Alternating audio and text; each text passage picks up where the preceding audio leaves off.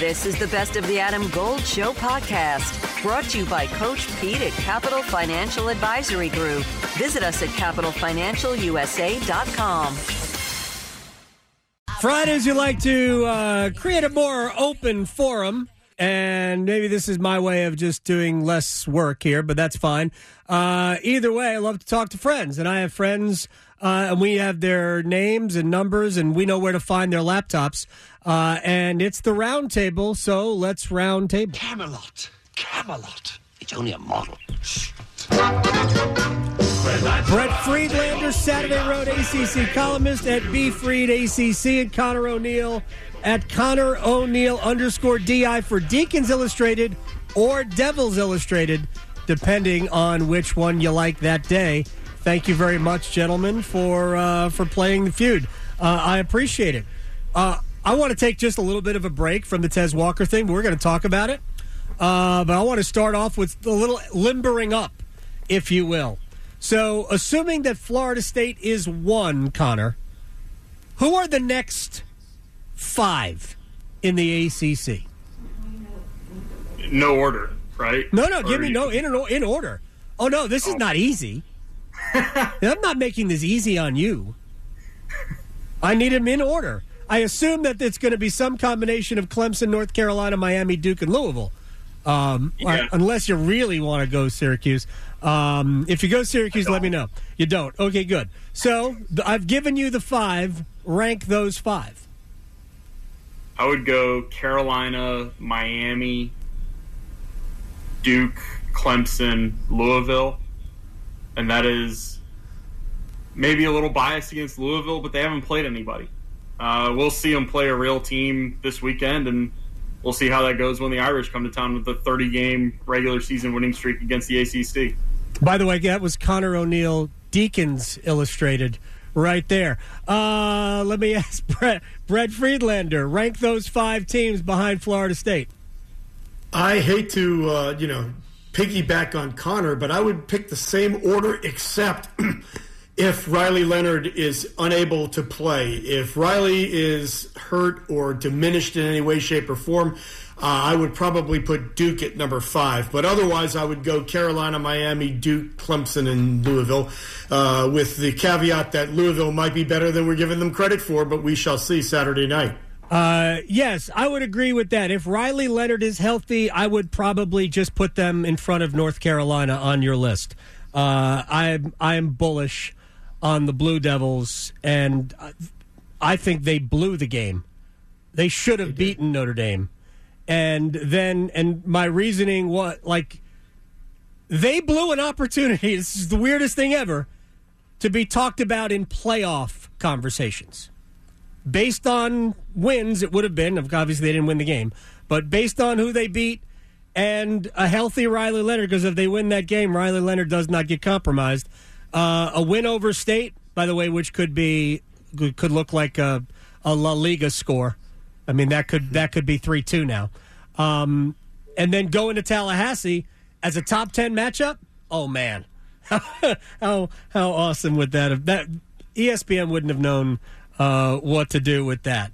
What are your? Let's bring in Tez now, since we all agree that UNC is great, or at least as UNC might be the second best team in this group. I don't know about great, but they are undefeated. So, Brett, thoughts on how the whole Tez Walker thing played out?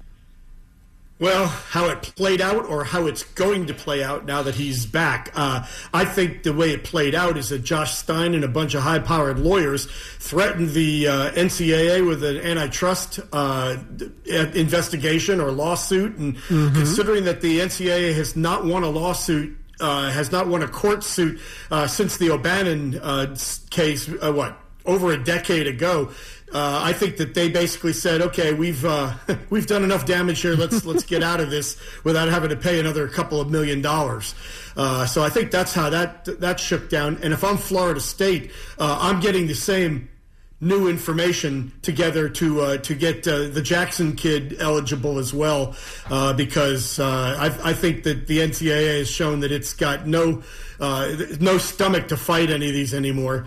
Moving forward, I think that this makes UNC such a much more of a viable ACC championship contender.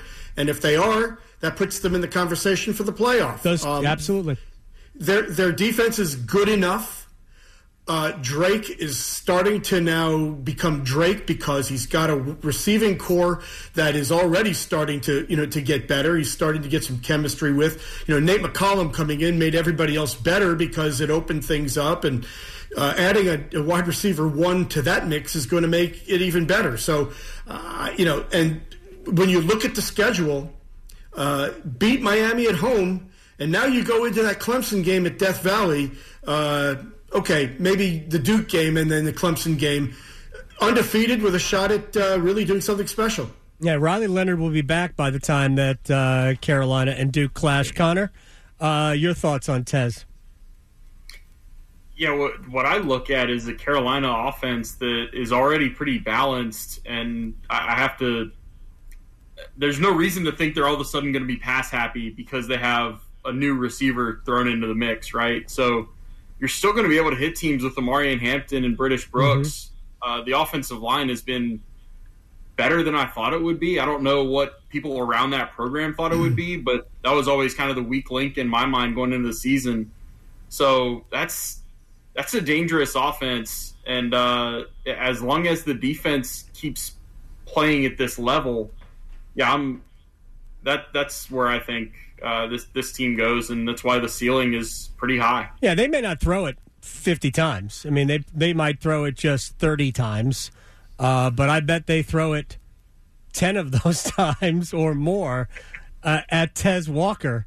I mean, I think he's going to have a monster game in his first game out, and look, I'm here for it. I hope he puts up 700 receiving yards. Real quick to the Attorney General writing a letter.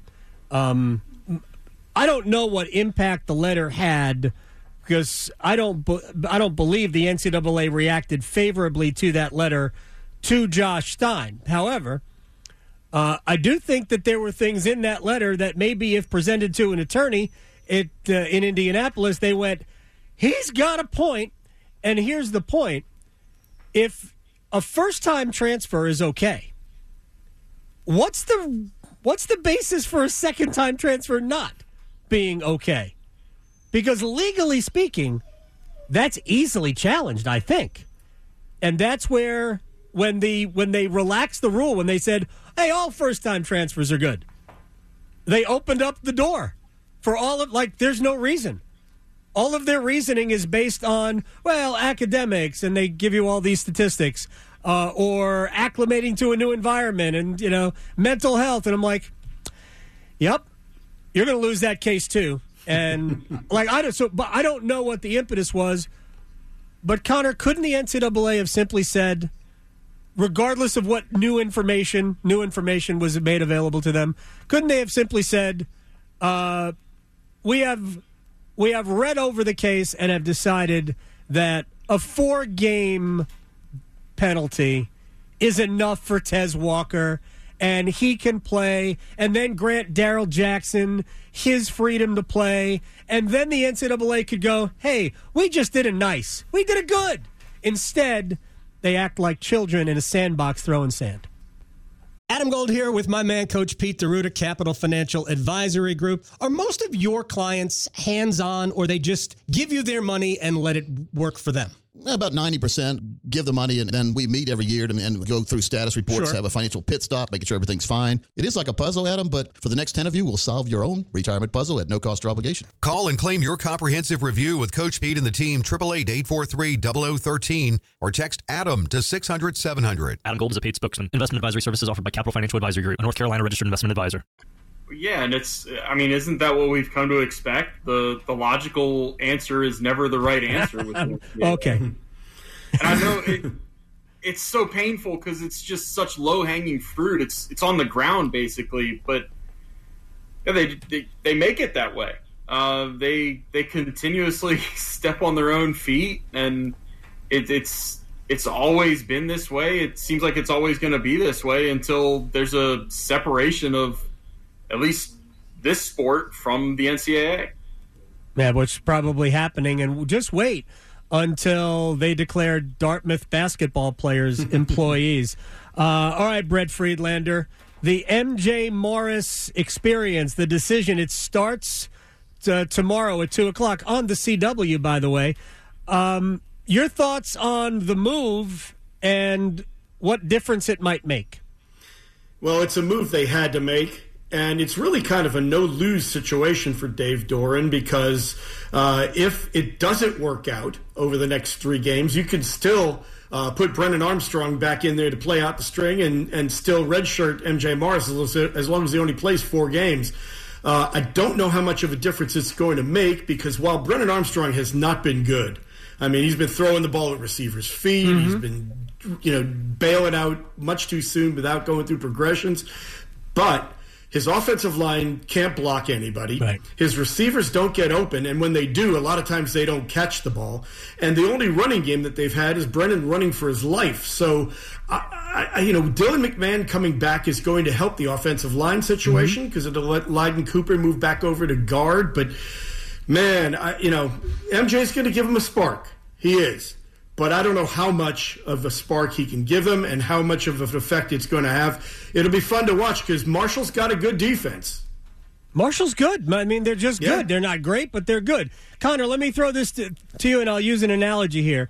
Sometimes the head coach in hockey pulls the goalie when it wasn't the goalie's fault.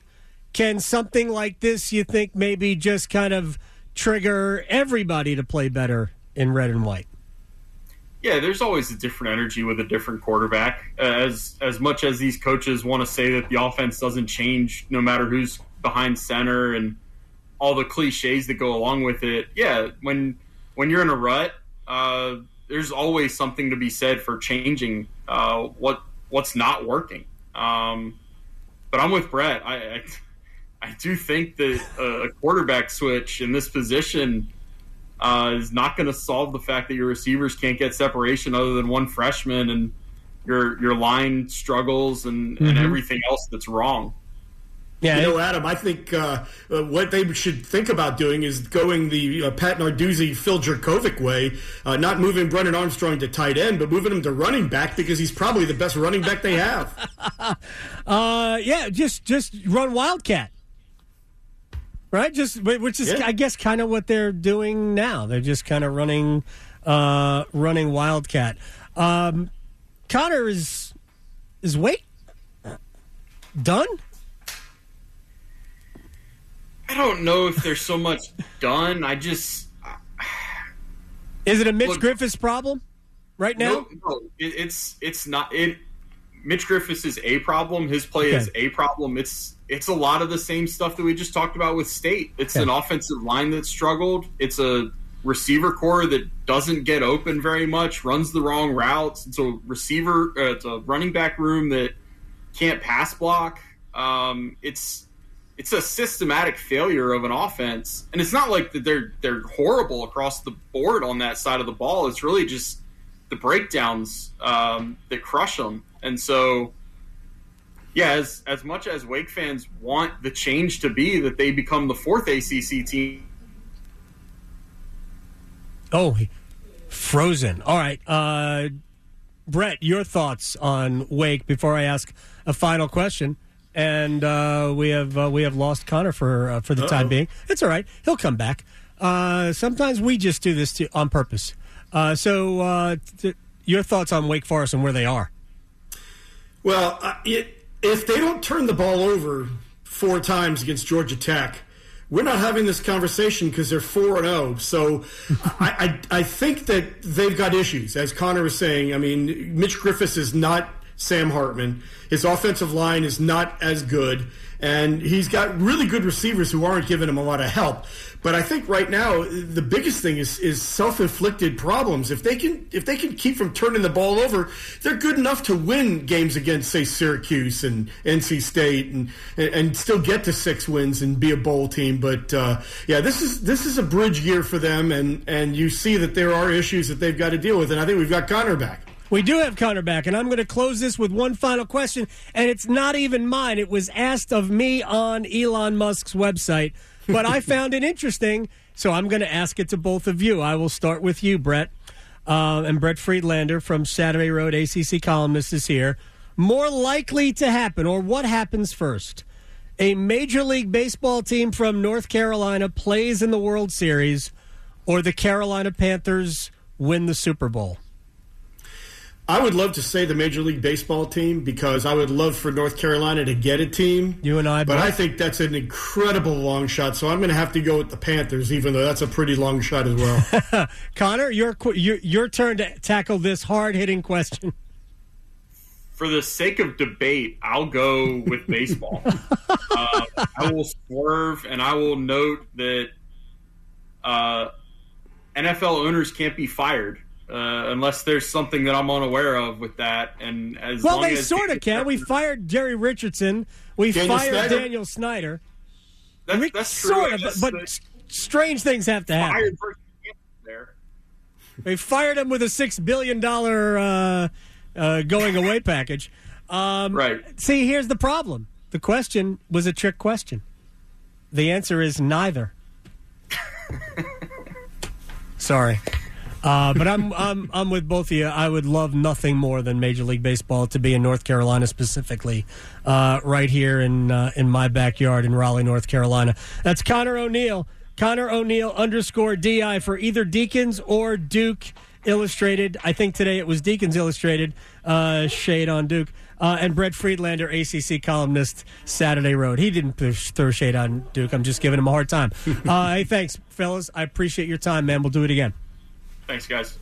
Did you know that your unused medications could end up in the wrong hands? It's important to keep your medication secure in a locked location, such as a locking box or locking cabinet. When it's time to dispose of them, safely and properly dispose of old, expired, or unused meds by using an at-home disposal product or a medication disposal box in your community. Don't miss out on medication take-back events happening near you. Don't let anyone take what's yours. Lock your meds. Be aware. Don't share. Learn more at lockyourmeds.org/NC.